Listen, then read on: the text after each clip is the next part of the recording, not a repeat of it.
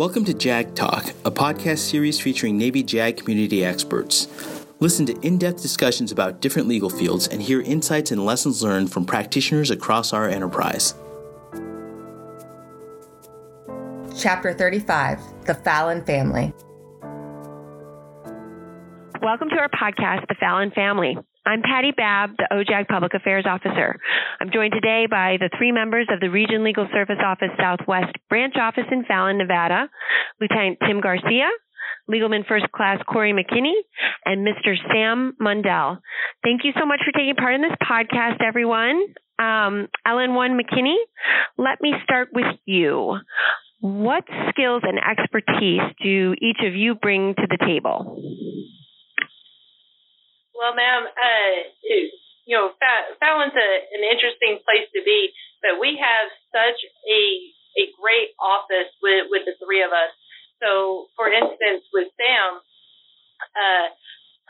retired Ellen so he has so much expertise in every field that even working 15 years as a civilian, it's easy to talk to him, get his take on things. He's more than likely seen it before. So just his expertise and help is amazing for our office. LT, oh boy. He's a brilliant attorney. I've never seen someone that you ask him a question and has the answer immediately.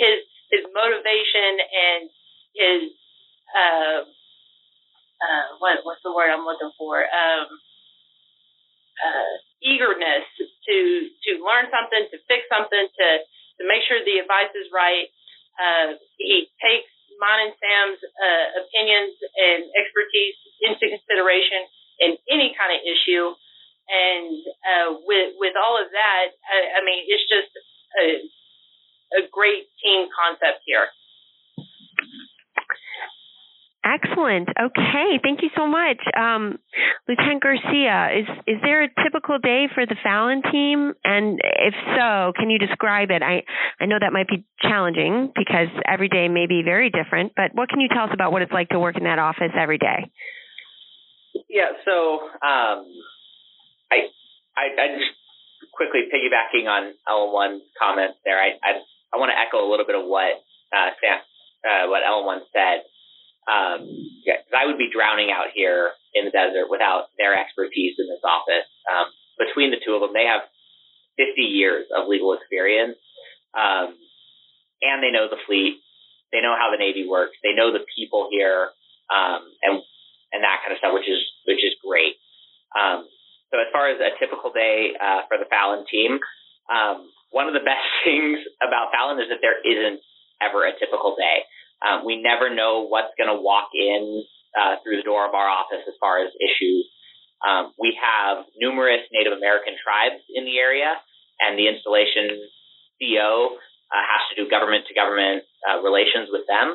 And those often end up dealing with very sensitive cultural and religious issues. Nevada has legalized gambling and prostitution, which don't usually raise issues for us. But when they do, it's not going to be a small issue. We only have one squadron that's actually based here, but every air wing in the fleet comes through Fallon for their pre-deployment training. And so we see all of their issues. We have a flag officer on base who doesn't have his own judge advocate. And so we often do the first look on a lot of ethics issues that then go up to be signed off by the ethics counselor up at AirPAC. All that being said about the variety here, there are some constants. Every morning before we start the day, we gather as a group. We look at the calendar for the day, the week, the month. We discuss what needs to be done that day, what issues we need to be tracking that are coming down the pipe in the near future. There are meetings both for the installation and for the RILSO that fall in the same time slot every week, some of them every other week or every month. And so those are constant. Wednesdays and Thursdays, we have some time slots that we keep available for will appointments for retirees. And sometimes those are full, sometimes not.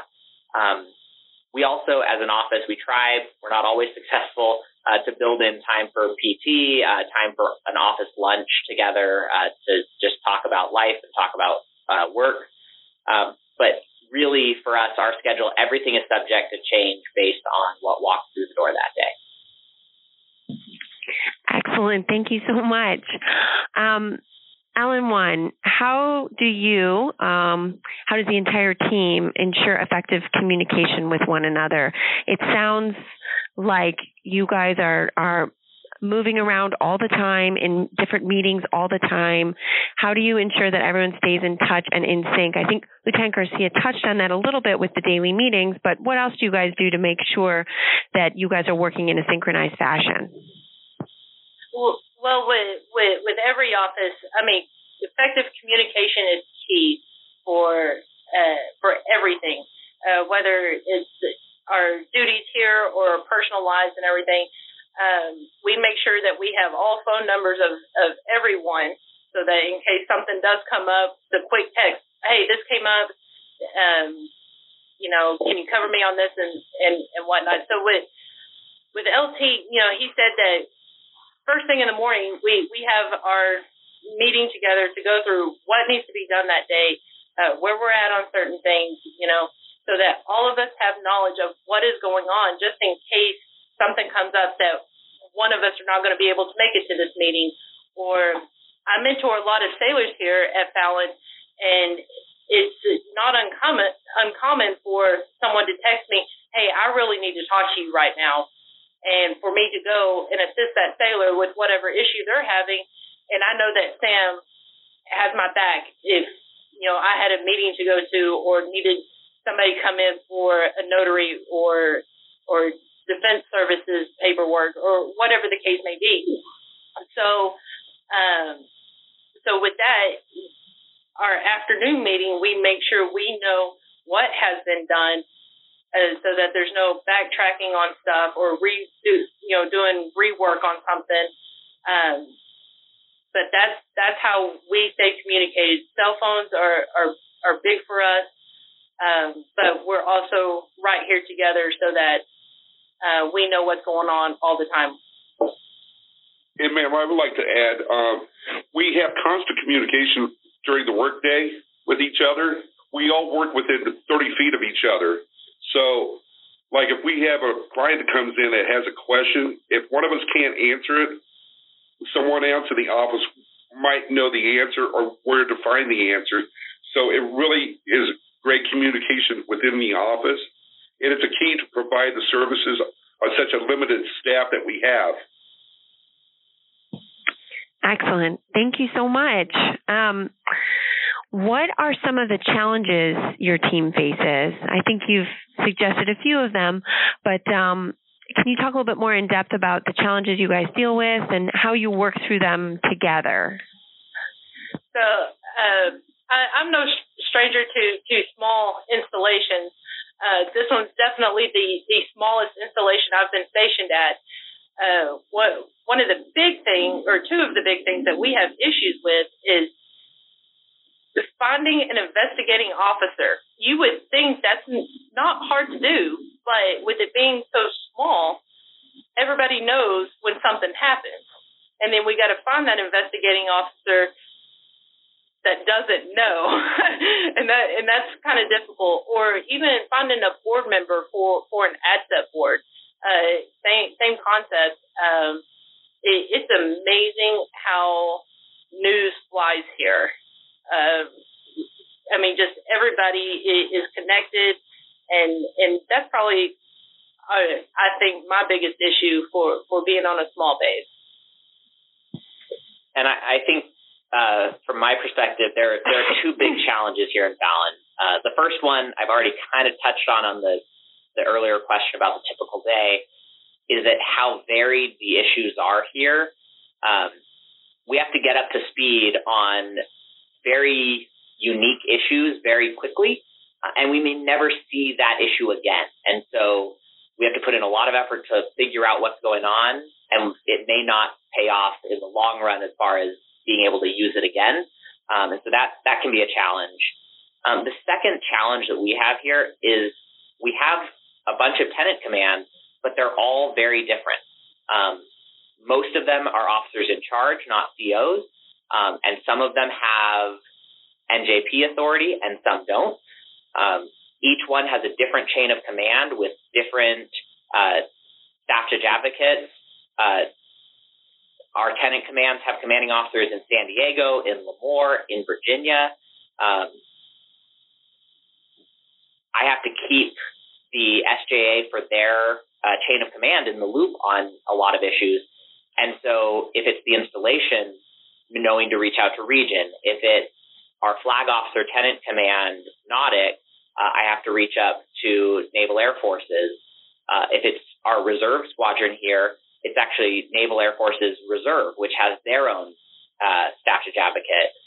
Visiting squadrons, I have to know what their home installation is, what carrier strike group they're part of, because those two staff judge advocates need to know. And so keeping all of that straight, making sure the right people are informed is critical, providing legal services for our clients here. And it's a tough job.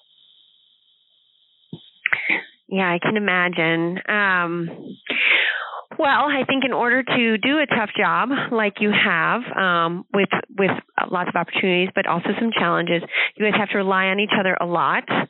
So I just wanted to ask how you support each other outside the office, inside and outside, but specifically outside the office. I can imagine you guys are juggling a lot professionally and personally. So how do you guys support each other?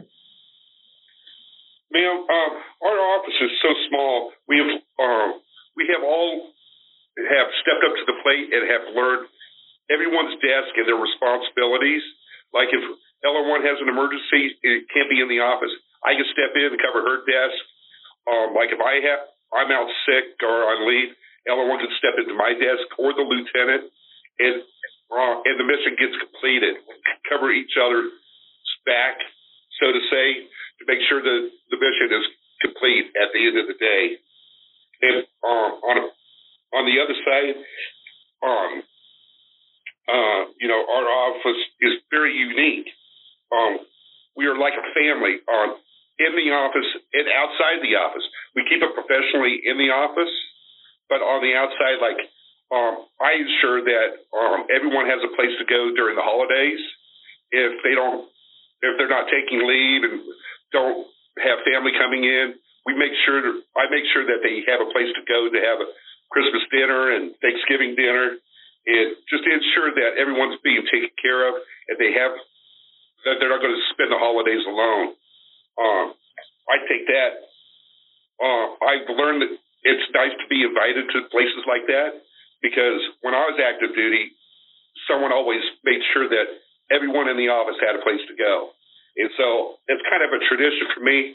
I have to have a sailor sitting around the Thanksgiving table, but that's just for me. And we're out in a rural area, so we're 35 miles from the nearest town, which isn't very big either. And then Reno is 70 miles. So we'll go on TAD, or we know they're going out of town for the weekend. We make sure that they call us to Texas when they're home safe, just to make sure they're not stranded somewhere between point A and point B. Yeah, and I'll echo what Sam said, that we really become a family here in Fallon. And Sam is the dad. He makes sure that LM1 is fed with home-cooked meals because she doesn't cook. He already mentioned that he makes sure that we have a place to go for holiday meals if we're not leaving town. He yells at me and LM1 and sends us to medical when we come into work coughing. There are a lot of times when I end up double booked and I have to be at two different meetings, which I obviously can't. But Sam or LM1 can cover for me, and I know that they can handle it, and I can trust them with it. And I never really worry about missing anything important in those meetings, because I know they have it handled. I know that they know what they're doing, and so I really appreciate them. Ma'am, one thing I'd like to add on to this is I have the perfect example of how we take care of each other outside of the office. 2 days before Christmas this last year, another service member and I thought it would be a great idea to go out in the vast open spaces of Nevada, which is great. That's one of the best parts of Nevada. It's just open, mountains, valleys, just a great place to get lost in. And that's kind of exactly what happened to me. And I got my truck stuck in the mountains in this nasty, deep mud in the middle of nowhere. I was 190 miles away from Fallon. So the first thing I did was I climbed 2 mountains to get cell phone service. And I called LT and I was like, sir, I'm stuck out in the middle of nowhere. Can you go pick up my son at daycare? And he was like, yes, absolutely. He went, picked up my son, made sure he was okay. He called Sam. Sam found out I was stuck, and Sam started working with his son-in-law about, hey, how are we going to get her truck out of there? I called a few people to come pick me up. We finally got a ride. When I got back the next day, that following morning, there was at least 20 phone calls, text messages from everybody on base. Are you okay? What do you need? So it's not just a family inside the office. It's a base-wide family. I did not realize that many people would step up to make sure that, me and that other sailor, had a ride out. Even 2 of the STAR guys, let's go get them, and they were about to go out in this giant valley, not knowing where we were at, but they were going to come look for us and find us, So knowing that just it meant the world to me. That is both reassuring and terrifying. What a great story, though. Well, thank you so much, everyone, for sharing. I just wanted to ask if there were any final thoughts you wanted to pass along about the Fallon team or your experience in Fallon before we wrap up. Yeah, so I had one last thing. I've been here 11 months now, and when I first got here, Lieutenant Andrews, my predecessor, told me that he was handing me the best legal team in the Navy. Having been here for 11 months, I can wholeheartedly agree with that statement. Sam and LM1 are the best legal team in the Navy. I could not have asked for a better team for what I have to do here.